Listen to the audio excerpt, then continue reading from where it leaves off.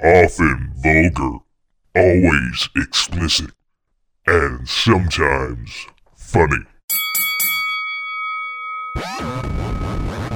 Slap Box. Slap Box. Welcome to the Slapbox Podcast. This is episode 452. I am your host, yet again, Josh Albrecht, sitting down here inside the Slapbox bunker. Still not sure on approximately how much longer I'll be in the bunker, but I will probably be making an offer next week on a place. Looked at a condo yesterday, and it had a lot of room, plenty of room for me. It was pretty nice in there. They'd redone the place, had some laminate flooring. I think the flooring was new. I know they had redone some stuff in the kitchen, but there was some weird stuff like in the upstairs in the bathroom. They had out on the outside, it was kind of weird. They had these cabinets that were just out of place, like they had extra cabinets, and we're just, I guess we'll put them there. I mean, it didn't look horrible or anything. It was just a very odd. That was the only thing I thought was odd. There were some low ceilings in the downstairs, but the upstairs had like higher ceilings, which I'm not too crazy about the low ceilings, but man, there's like no yard to take care of. Everything on the outside is figured with the HOA, the Homeowners Association, and everything. It seems like a pretty good deal on that, but again, I want to get kind of loud. I've been get back into playing guitars and stuff, so I've got another house that's going. I can't look at it yet because it's not officially on the market until next Wednesday, so I'm going to look at it next Wednesday. But if I don't make an offer on that house, I will probably make an offer on that condo, and if that condo is already gone, I was told at least they will be having another condo available soon that they're redoing, so I do have the potential of, if I don't get that condo, to get another one. And I do love the fact that condo, side note, also had a garage, so I could put my car in there, stuff it in there. I'm just curious to how insulated those walls are. I want to know how much sound gets through there. It's not like an apartment building sort of situation where there's, units above and below. It's just on the side to side. So at least that shouldn't be as bad sound-wise. I would imagine there's quite a bit of insulation in between each unit. They're really nice, though. Really nice. That is definitely a potential one. I just might put an offer on that, but again, we'll see. Wait until Wednesday as I look at that other house. And I'm thinking, though, if I put an offer on that house, it's probably going to go like ASAP, and I'll have a hard time getting that one, putting an offer on it that is going to get accepted, because everybody's overpaying for houses in general. And here in Washington, they are way overpaying. I just found out how much the house, like 2 houses down from where I live, went for. It was on the market for $150. This is a rather small house. And it's sold for $150. And it went, actually, that was listed at $150,000. And then it went for $170. Like, there was that much of a fucking bidding war. So, I don't know that I'll be able to put a big enough offer, or that even if I do, I'm curious, though, because I'm like a first-time home buyer, whether the bank's going to let me put that kind of an offer down, because the house probably won't appraise that high, even if I were to put like an offer, which I don't have the capital to put that kind of an offer on a house. This one I'm going to look at Wednesday, I think, is on the market for $138. And I've ventured out a little bit further. I want to max out at $150. I don't want to go over that. And if it goes $20,000 over, which, fuck, I hope not. But if that's the case, I'll just go for that condo. I know there's been people looking at the condo as well, but the condo's not as fast of a thing. Apparently, the condo's being sold by the owner, whereas I guess the house is a bank type deal. And the house, they want all the offers in by May 2nd. So you only have like, 4 or 5 days, whatever the hell it is, from the 28th to the 2nd. And or maybe it's the 1st, but they're just reviewing the order offers on the 2nd. So it's another bidding war situation, and I don't know that I'm going to fucking win that. After the last one and the last house that I put an offer on, holy shit. I wouldn't think that it would have appraised higher than the offer I put on it. It was at $124,500, and I bid $135,000 and didn't get it. But that house needed a ton of fucking work. I mean, carpet in the bathroom. Come on, that was crazy. I mean, that house had a lot of fucking potential. It had some real character. I'm still kind of saddened by not getting that. And sound wouldn't have been a problem. There was good distance between any other house and that one. Not like a massive yard, but enough to keep a good distance from all the neighbors. And yeah, the other one I'm looking at, it's a smaller house. It's less than 1,000 square feet. It's like 900 something, and it's got 2 bedrooms, I think 2 bathrooms, and then there's I want to say there's oh, here we go. Yeah, 2 bathrooms, 932 square feet, and built in 1981, same year as my birth. There's oh, damn it. It's telling me I have to sign in for this shit. There's you bastards. Anyway, I will close out of that browser. It is fucking my shit up as it is like blinking like crazy. I think it's trying to give me a seizure. Not 100% on that, but I'll have to look at that fucker on my phone, pull up the stats. But yeah, there's 2 bathrooms. There's 2 bedrooms and 2 bathrooms. And then there's a full basement, though, I do believe, as well, and a fenced-in backyard. Not that I really give a shit about a fence, but it says it's a large backyard. I hope it's not too bad. I drove past it. It looked like a decent house. Not much to it, but as long as there's enough room for me to, have a nice studio set up for the podcast and doing some live streaming. I want to really get into that, and I'm hoping. I think, and I'm probably going to end up trying to go for the condo. I'm just really doubtful that I'll be able to get the house. I mean, if I really like the house, I'll go ahead and try to put an offer on it. But I really am not optimistic about that. Any house in Washington is it's just insane, the market. And, yeah, I don't know that I'll be able to afford any fucking house. However, the condo, though, it is nice inside that thing. I'm looking at pictures of it right now, and it's 3 bedrooms, 2 baths, and it looks like most of the stuff in there is new. I know the hot water heater said it was from like 2008 or something like that, so it's kind of old. But I mean, cosmetically speaking, I shouldn't have to do anything to it. If I were to do anything, it would just be trying to soundproof a room and everything, and try to make it good for a studio, maybe playing some guitar. But I'm hoping that I can see about when I get this loan for whatever I get, that I can give myself a little bit of room to be able to get some furniture and perhaps appliances. I know with the condo, I don't remember if the realtor had said, if Marcy had said that something about the fridge. She may have said something about it, but there wasn't a fridge in there. I know that they were still going to do some cleaning and stuff in there, but I mean, the place looked pretty clean. The only thing that and they were going to paint inside the closets. Now the closets did look like they needed some paint inside there. It was all marked up from people putting shit in there. But I would say that yeah, hopefully I would be able to get some kind of furniture, get some kind of deal on that, and appliances, because I really don't have much of anything, and the couch that I currently have is like really old and quite nasty. So I would hope to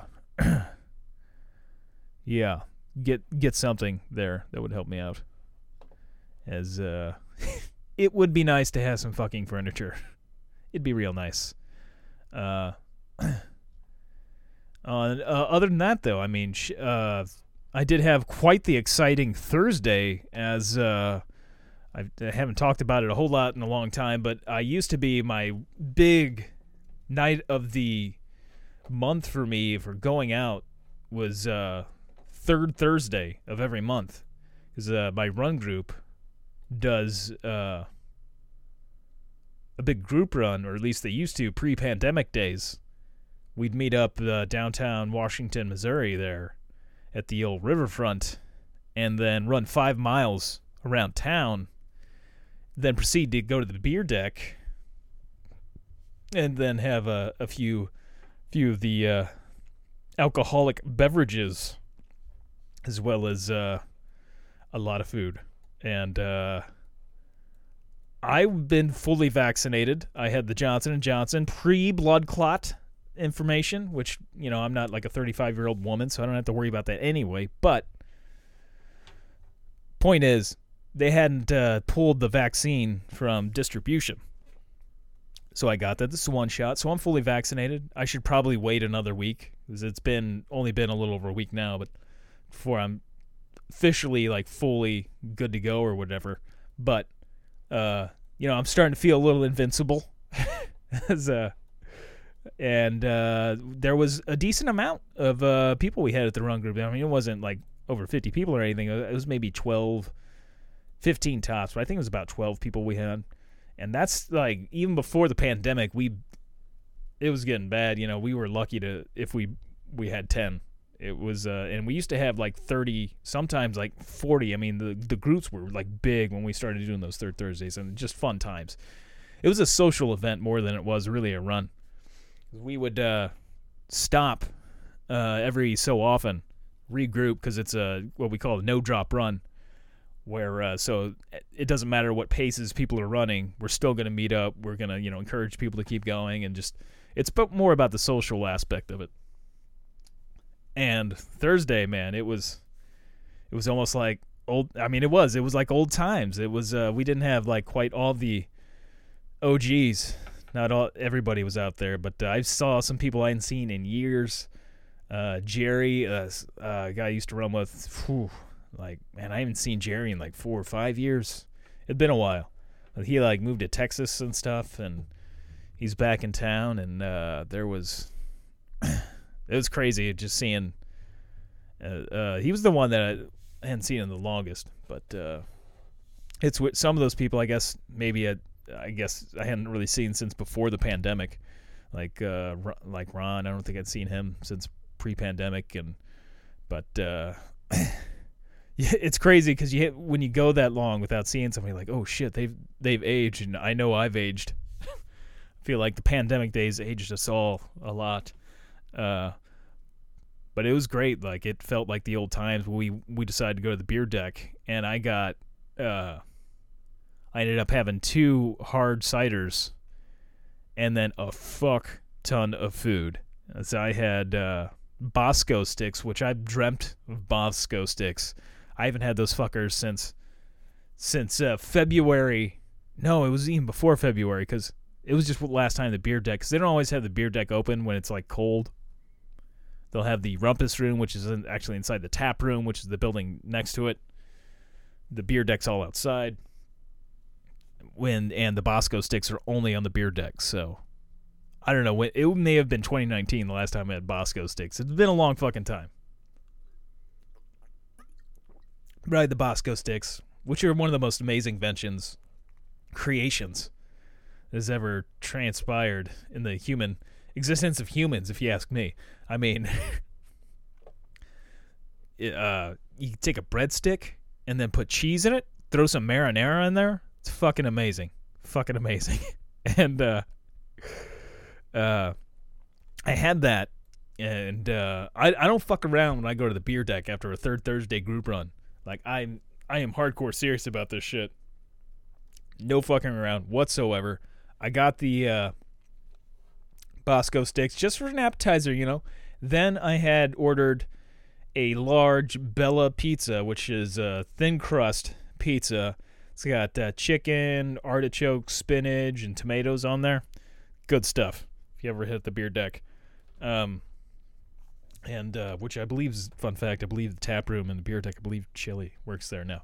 But I digress once again. So I had that. I had the full large pizza. No, I didn't share my pizza with anybody. And I shared, I had, I don't know, probably at least 2 to 3 pieces of my friend Rich's pizza. And he had the meat lovers, which was really hitting the spot. I think I might switch it up because I always want the Bella. I may go with the meat lovers next time. But I had like 2 or 3, maybe even half that pizza. I had a lot. And I paid the price the next day, that's for sure. But the food was just so good. I haven't eaten that much food in one sitting in quite a while. It was a little rough. And they close early now because, there's no reason for them to stay open and the whole, COVID thing and such. But it was good times though, man. It was fun just like being around people again and like hanging out in that kind of atmosphere. And I think everybody I ran with at least had like their first shot of the vaccination with the 2 shot. I don't know that anybody else had the Johnson & Johnson, but we're starting to feel like, oh yeah, we gotta do this. We gotta get out. And we had a nice crew, man. It was good times. I was talking with my friend Greg while we were running about he's like interested in like cryptocurrencies, that sort of thing. As I went a little bit of a dive that one week into it, and he was talking about the GameStop stock and stuff, and possibly getting some of that and stuff. And I was like, yeah, I don't think that's probably going to come back though. But he did mention like movie theaters. I'm like, man, that might be a good safe bet right now.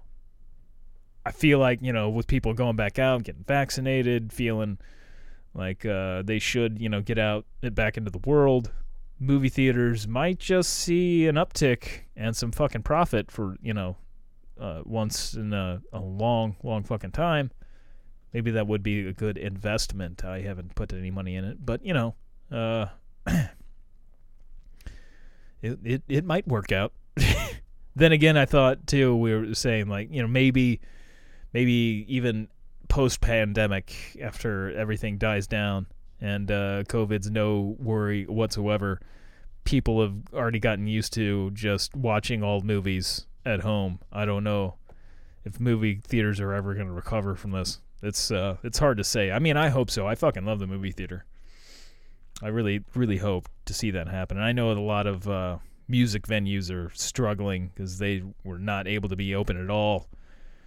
And a lot of them have just gone under, and that's just fucking sucks.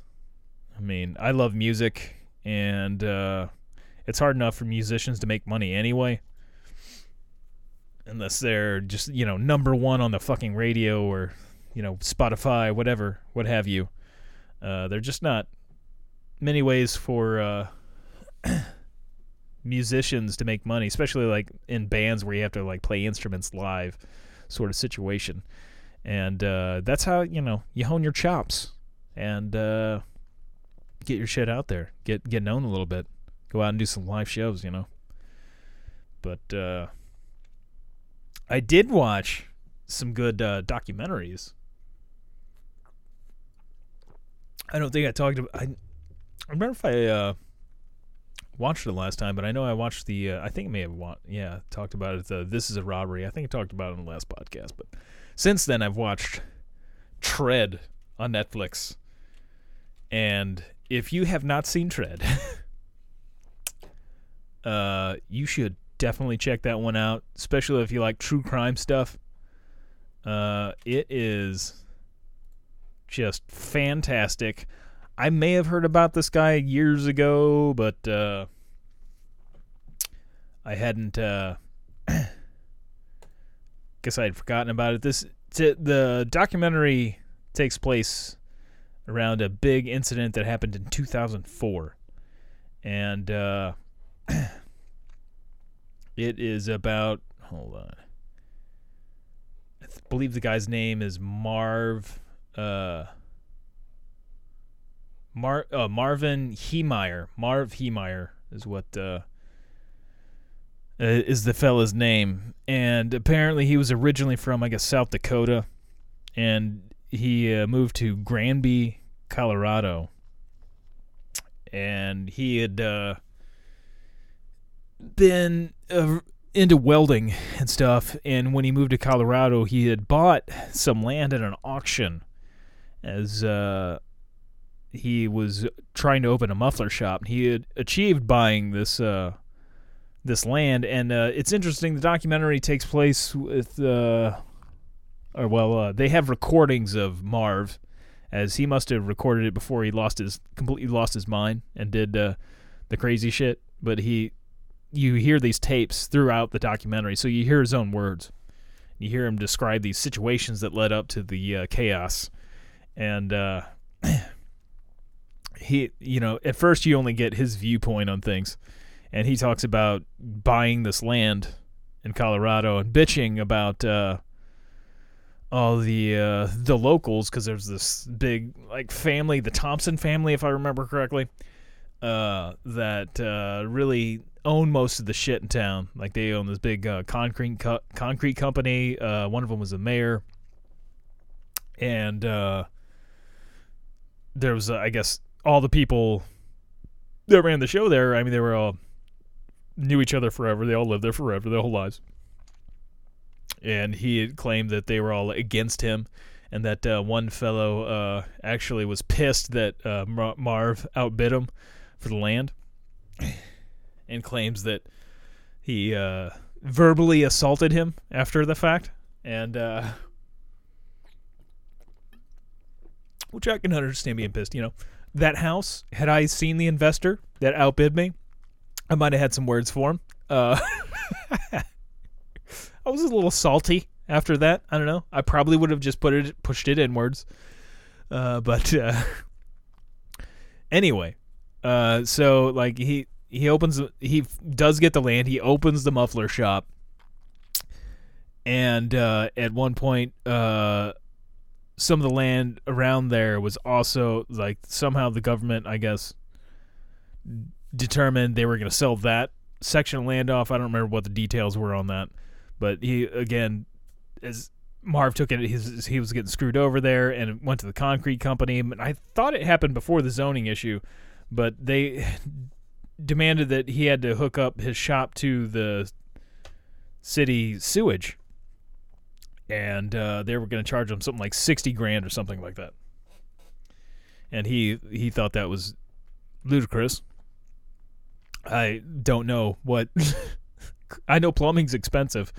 Apparently, it was a good long distance. They had to run pipe and shit.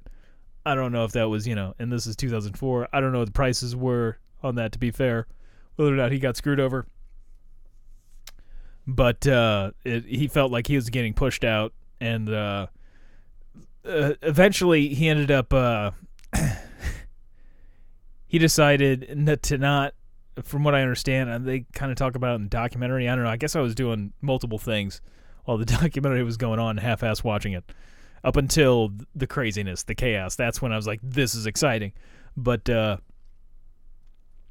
what I understand, he decided he was going to run the plumbing himself, and then that's why he had rented. I didn't see that in the documentary, them saying that that's why he got the bulldozer, but he had gotten this bulldozer. I've read in other places that said he did that because he was going to run the sewer line and everything himself, but he got this obscenely large let's see if I can find stuff on that, the bulldozer he had gotten. It is let's see here, I want to see what it's not that there's probably a whole lot of people that know bulldozers out there. It was a Komatsu D355A.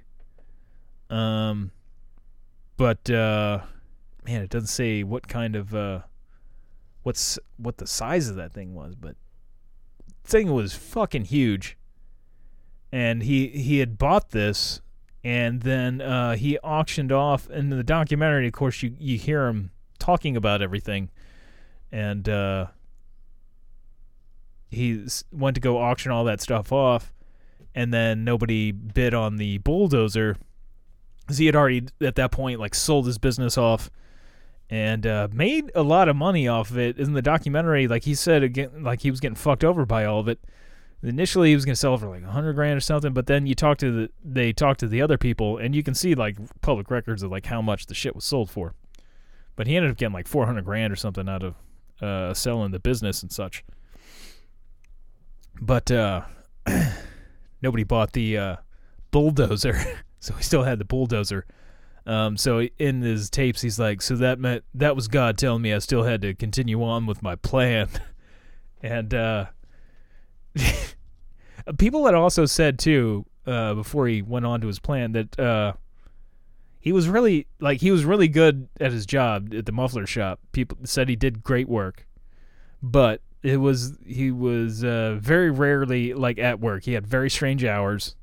It was really hard to get a hold of him, get your vehicle in there to get work done. So, but it's funny. Like a lot of people in the documentary thought, for the most part, he was a good guy.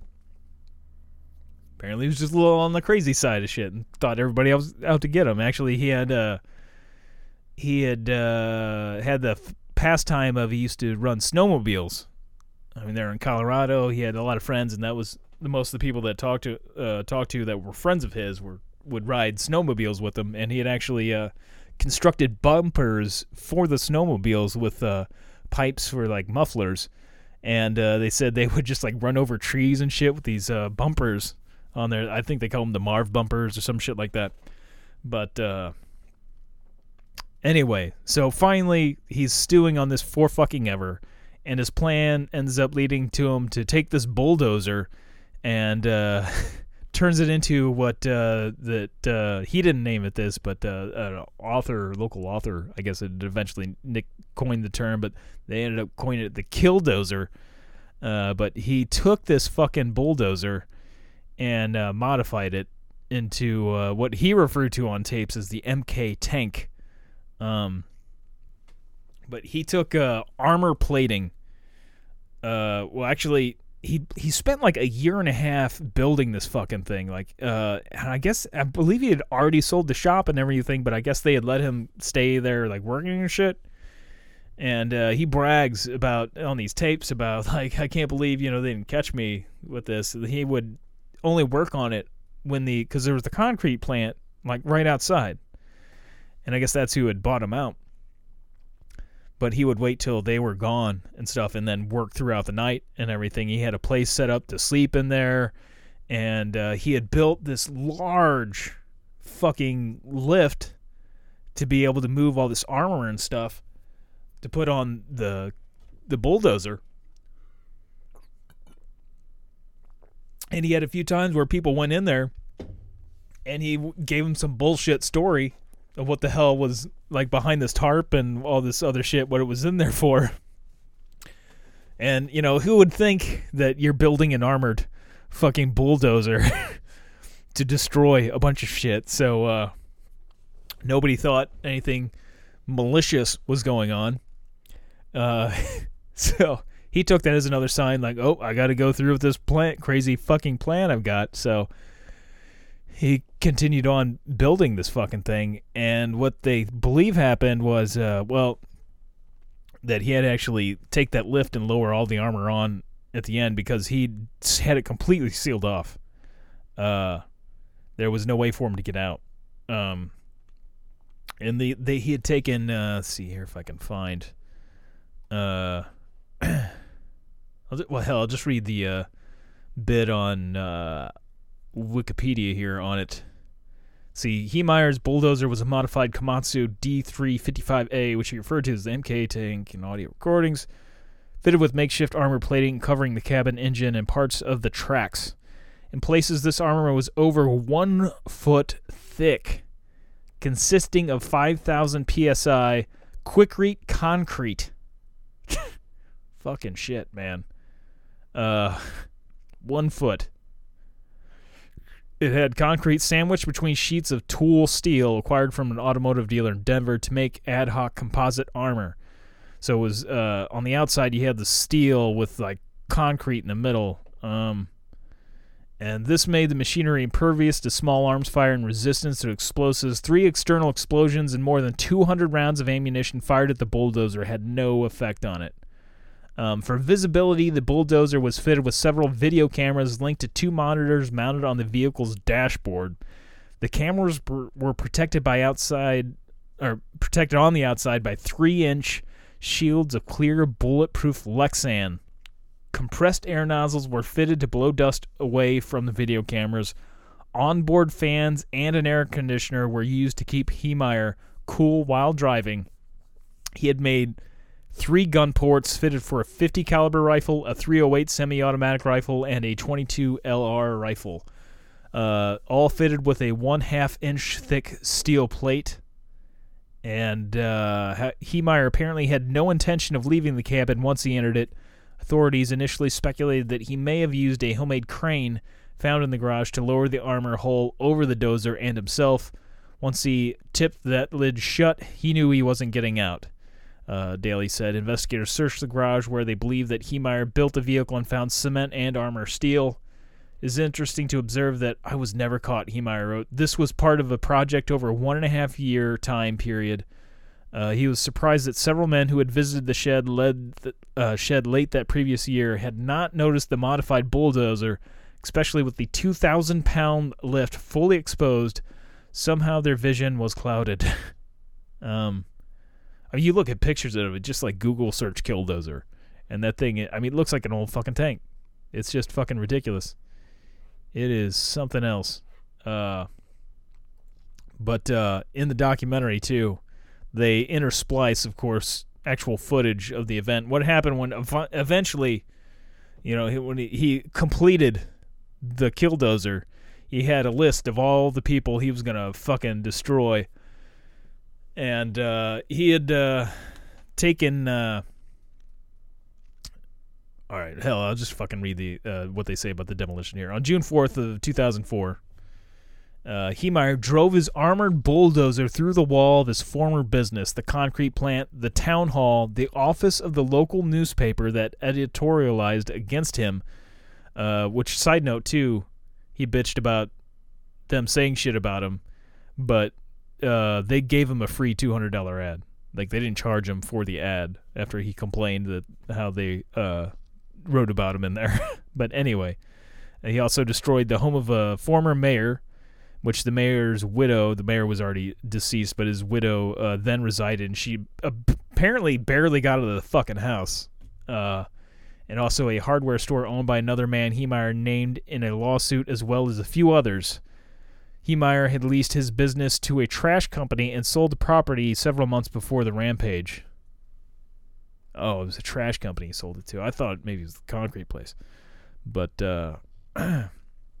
apparently the library as well. There was fucking children inside that library when he went to go destroy it, and they apparently had to do a reverse 911 call to like evacuate people. It was like a 2.5. Yeah, here we go. It says the attack lasted for 2 hours and 7 minutes, damaging 13 buildings, knocking out natural gas service to the town hall and the concrete plant, damaging a truck, and destroying part of a utility service center.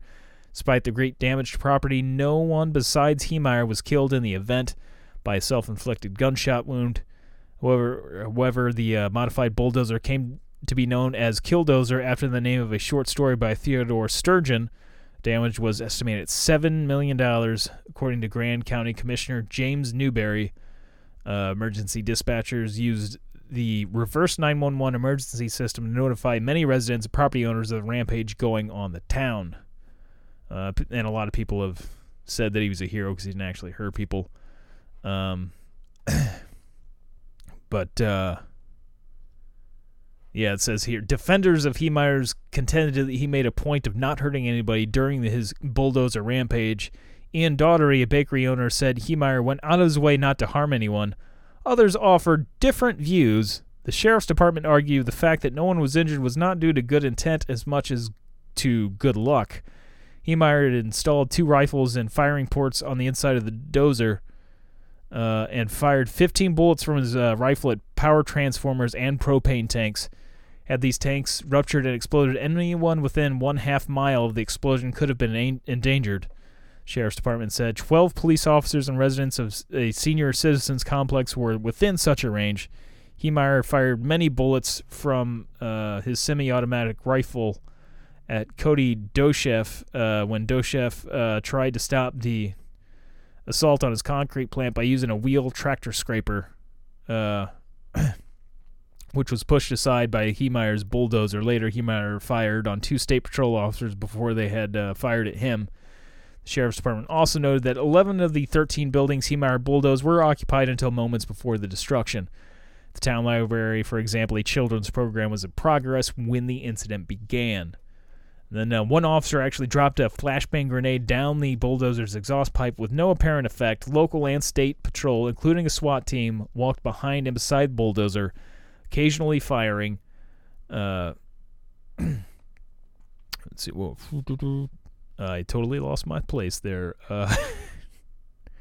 Occasionally firing, but the armored bulldozer was impervious to their shots. Attempts to disable the bulldozer's cameras with gunfire failed, as the bullets were unable to penetrate to 3-inch thick bulletproof plastic. And then at one point, Under Sheriff Glenn Trainer climbed atop of the bulldozer, rode it like a bronc buster, trying to figure out a way to get a bullet inside the Dragon. However, he was forced to jump off to avoid being hit with debris.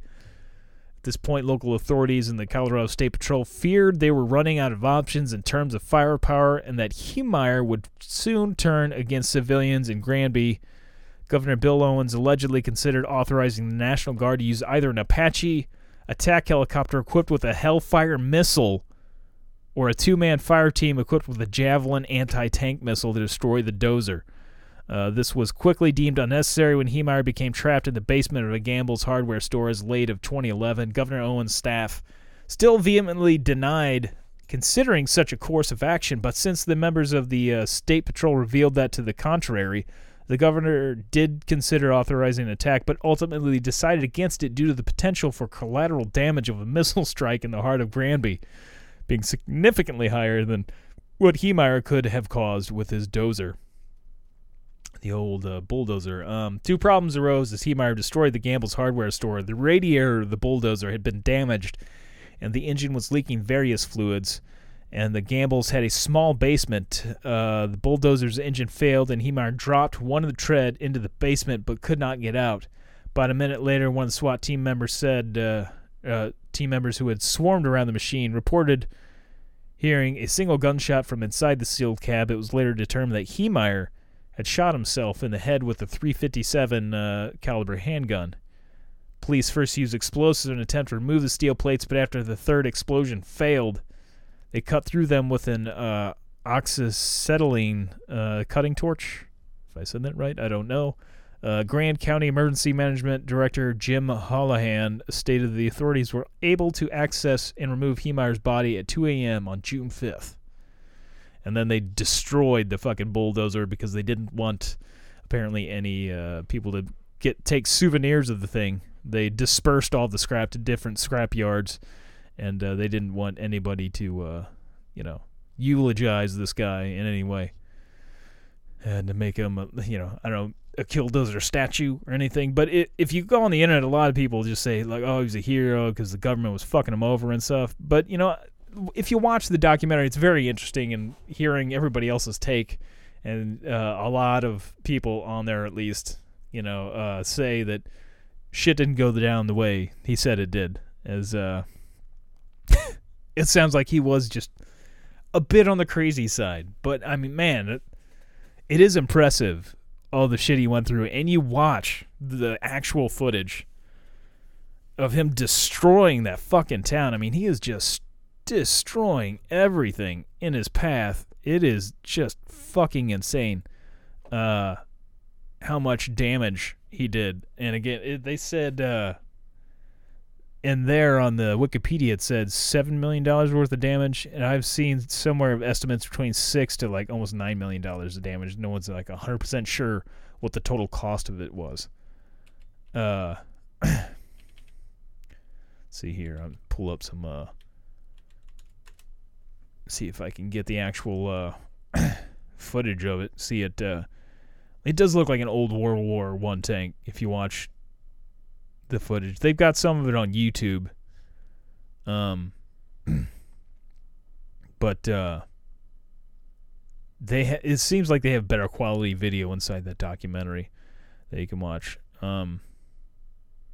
It is, Jesus. You just look at this other machinery they tried to hit it with to stop it, and it does like fucking nothing. Damn it.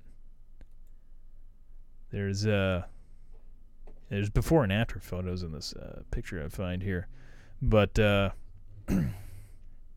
mean, it was just unstoppable. And you watch, I don't know if there's actual footage of the police like shooting it and everything. And obviously, they're not going to fucking penetrate that armor. But the documentary does a good job of mixing together reenactments of what happened with the actual footage of the Killdozer in action. And it's crazy seeing how quickly he destroys these fucking buildings. And he's just plowing right through those things. I mean, the aftermath pictures are ridiculous. It looks like some bombs went off. I mean, he was not fucking around. Trying to see if I can find the actual, not actually showing the footage in this of the there we go. There's some of it. That's when I'm seeing the shots when the radiator blew and there's all kinds of smoke coming out of the fucking thing. I've also read that people have said that Granby actually kind of made out in the process because there was a lot of things that he destroyed that were old and in disrepair whenever he destroyed it, and because of his rampage and everything, they were able to build a lot of new buildings through like insurance policies and such. I don't think the guy was a hero. I think it's pretty impressive what like he did with the thing though, and they couldn't stop him. But I wouldn't like promote anybody doing this. That's for sure. Here we go. The actual footage of the rampage. Shitty quality. I mean, it's from 2004.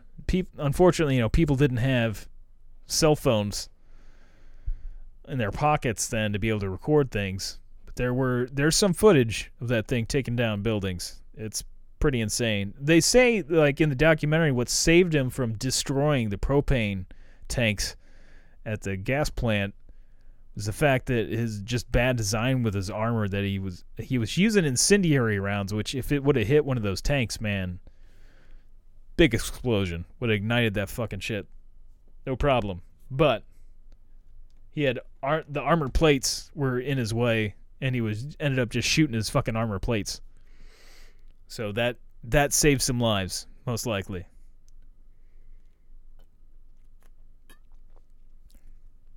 That had to be, on the other side though, that had to be one fun day to just like destroy stuff.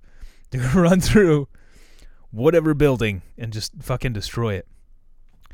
But I feel like maybe it's not quite as satisfying if you're just watching it on a shitty TV that you have mounted in there.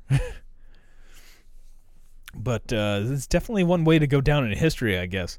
Not necessarily in a positive way. Man, he's just like backing it up, going forward.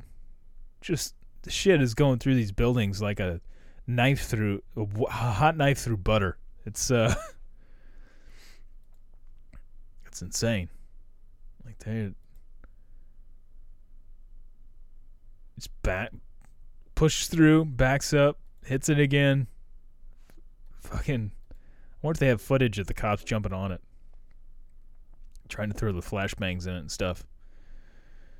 I mean, that had to really fucking suck for the people trying to stop it and knowing that their livelihoods were being destroyed, their businesses, and fuck the one family's mom's house he fucking destroyed.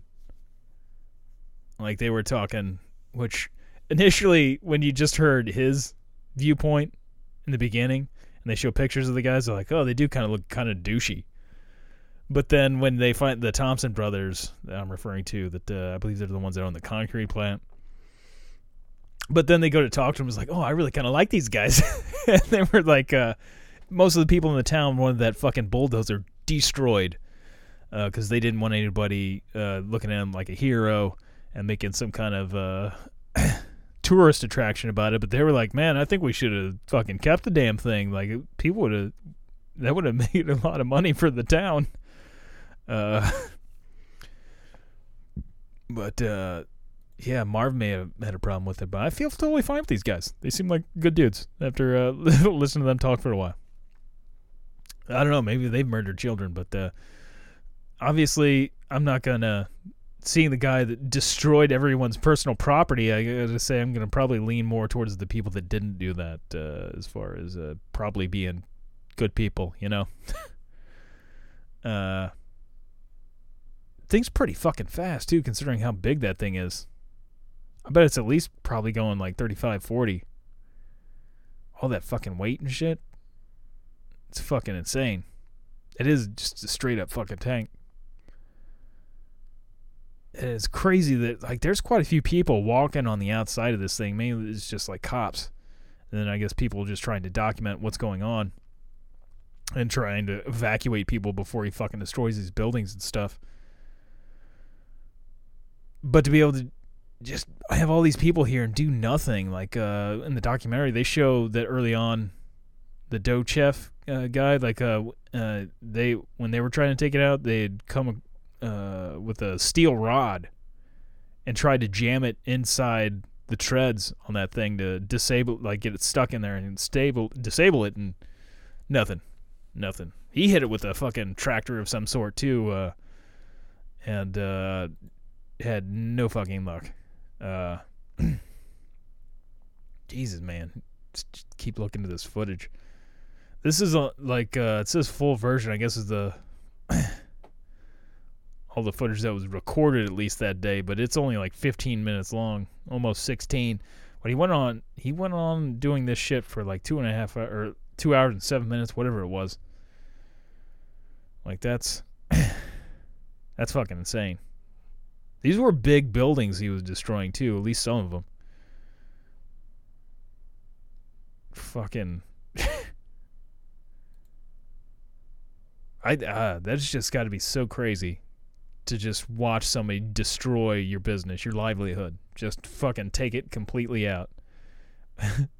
It takes a while though, you know, for some of this shit, and you're just completely helpless to it.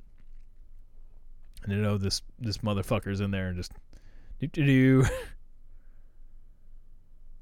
fucking madness. I definitely suggest watching that documentary though. It's good stuff.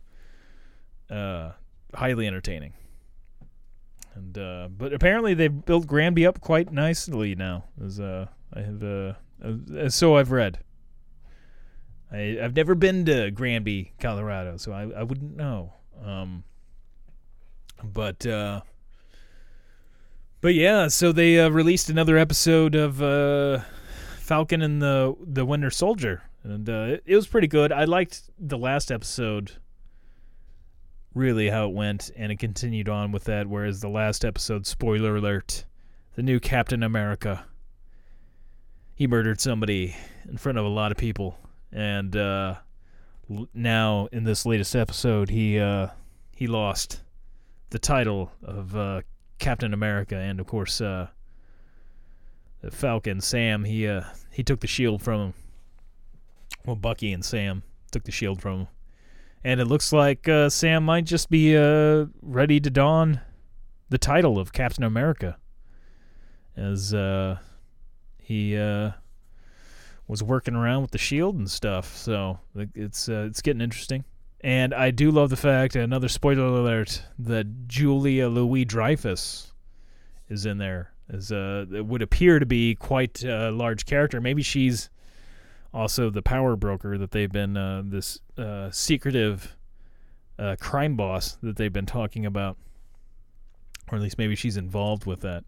Apparently her character's got quite the history to it in the comics. And so it's good stuff. Unfortunately, there's only one other episode. I was thinking maybe there'd be more. I wasn't sure, but I looked it up, I guess, today or yesterday, and there's only 6 episodes, so Only one more left of that season. Fear the Dead's also Fear the Walking Dead had a good episode. That last one they put out Sunday.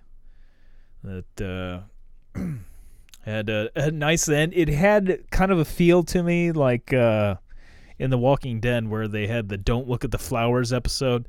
If you're a fan of The Walking Dead, where Carol found out that the little girl was a murderer, like a serial killer type shit, and then Carol told her to look at the flowers, and she went on to blow the little girl's brains out as she looked at the flowers.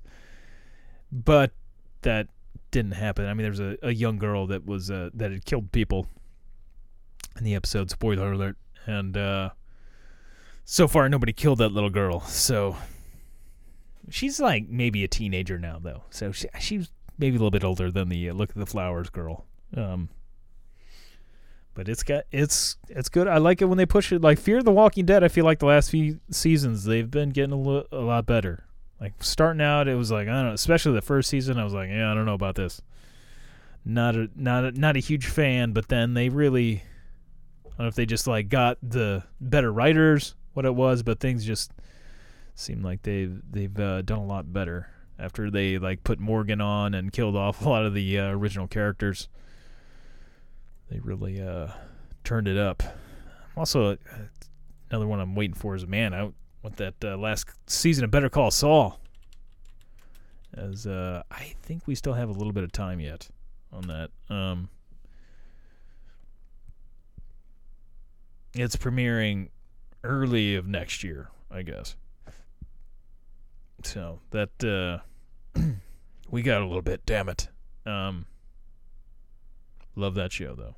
That is good stuff. That final episode of the last season was fantastic.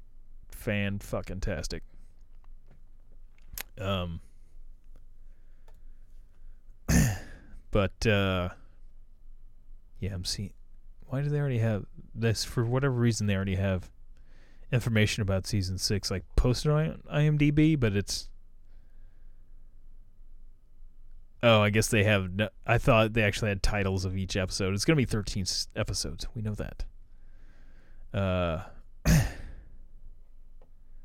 Man, I got to go back and watch that last fucking episode of that. That shit was dope. I actually went back and watched when episode 4 of The Falcon and Winter Soldier came out. I watched that a couple of times. I feel like I could watch that Negan, the last episode of The Walking Dead. The finale with Negan, I could watch that one a few more times too. I've also been doing a deep dive since then on some Marvel stuff, doing Captain America once again, the OG Captain America movie, not the, well, I shouldn't say that, the first one with Chris Evans. I didn't go back and watch the 70s Captain America, which Shelley might still have. I'd given it to him years ago for like a birthday or Christmas present or something like that. It was a fucking classic. Classically bad. Fantastic. It was around the same time, though, as The Awesomeness. When I love this, but the Bill Bixby as David Banner and, The Incredible Hulk, I'm referring to, series with Lou Ferrigno, painted all green as the Incredible Hulk, and I fucking love that. I think it's just because, I saw it when I was a kid. If I would have seen that as an adult, I don't know that I would have gotten into it so much as just a big dude painted green, just making grumble noise and stuff, not actually talking. I fucking love that shit when I was a kid. Really, like, there was something about the intro to that show, the music, and oh man, I'm gonna pull up that fucking music now.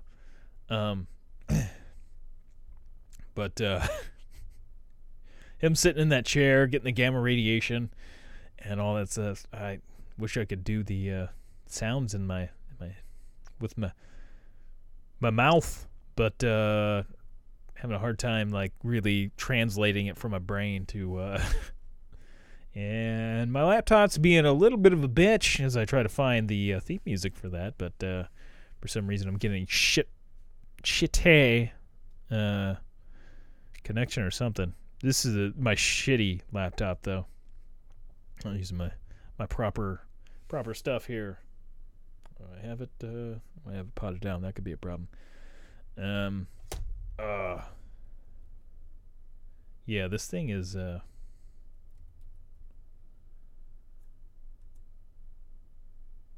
let's see, Incredible Hulk. Here we go. This better not be the movie. Here we go. Oh, I love this stuff so much. It's gonna be a commercial first, motherfuckers. I miss YouTube Premium so much. There we go. There's that piano.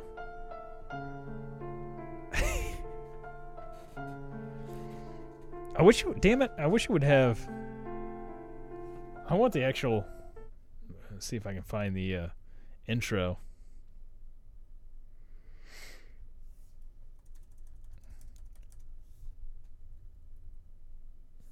Let's see, intro 1982. We'll go with that.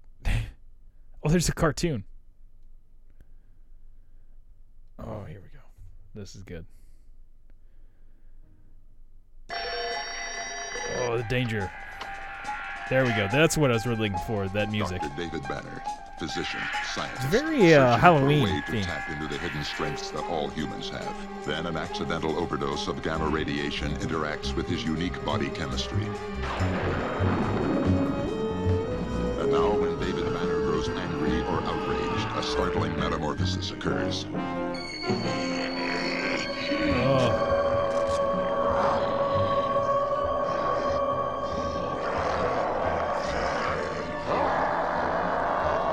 So good. The creature is driven by rage and pursued by an investigative reporter. Mr. McGee, don't make me angry. You wouldn't like me when I'm angry. So good. I could watch that again. There was a couple of years ago, I guess several years back now, I actually watched a lot of it on Netflix. Like, I would watch it a little bit before going to work each day, just to get a little bit of this and that, a little entertainment before I went to work that day. Made it through quite a few, but apparently, if I remember correctly, there's a lot of fucking Incredible Hulk episodes, and I think they're all about close to an hour apiece. So that's a lot of watching. But I want to know that it's still entertaining. I mean, effects-wise and stuff, yeah, it's pretty shitty, seeing that it's just a guy in a fucking painted green, literally. They painted Lou Ferrigno green. That's how they got that shit. But yeah. So here, hopefully in the next couple of months, I'm still hoping that I should be able to procure a place. I'm thinking maybe that condo is the safe bet for me. Safer bet. Again, I don't see my odds being really good to be able to put a good bid on something right now, is considering how slim numbers there are of houses and whatnot in my price range available in this area. So any one that pops up, people are paying way too much for. But hopefully it'll be soon, and I'll be able to get a nice little podcast setup going on. Because I'd like to get a nice table and a little setup, and I still thought about maybe renting out. If I get a nice little studio set up, to rent out the studio stuff for people to do their own podcast. Though I'm afraid that's going to be more of a pain in the ass and hassle than it is for a way for me to make profit. But we'll see. Definitely going to have some sort of studio set up for the podcast, and at least be able to have a permanent studio set up to where can have guests over and such. And I think that'll be it'll be good. Be nice. Never had that in my own place. You know, at Muffin Man's we had a semi permanent thing. Like there was definitely different rooms and stuff, but we would still end up like moving it from time to time. But I don't know. I always felt weird like putting my own shit in there. Although he had a lot of my stuff for a long time, but actually like building like a room, I should have probably just done that, like help build some stuff. But I don't know. I have my own place. Hopefully, feel like I should build more stuff in there.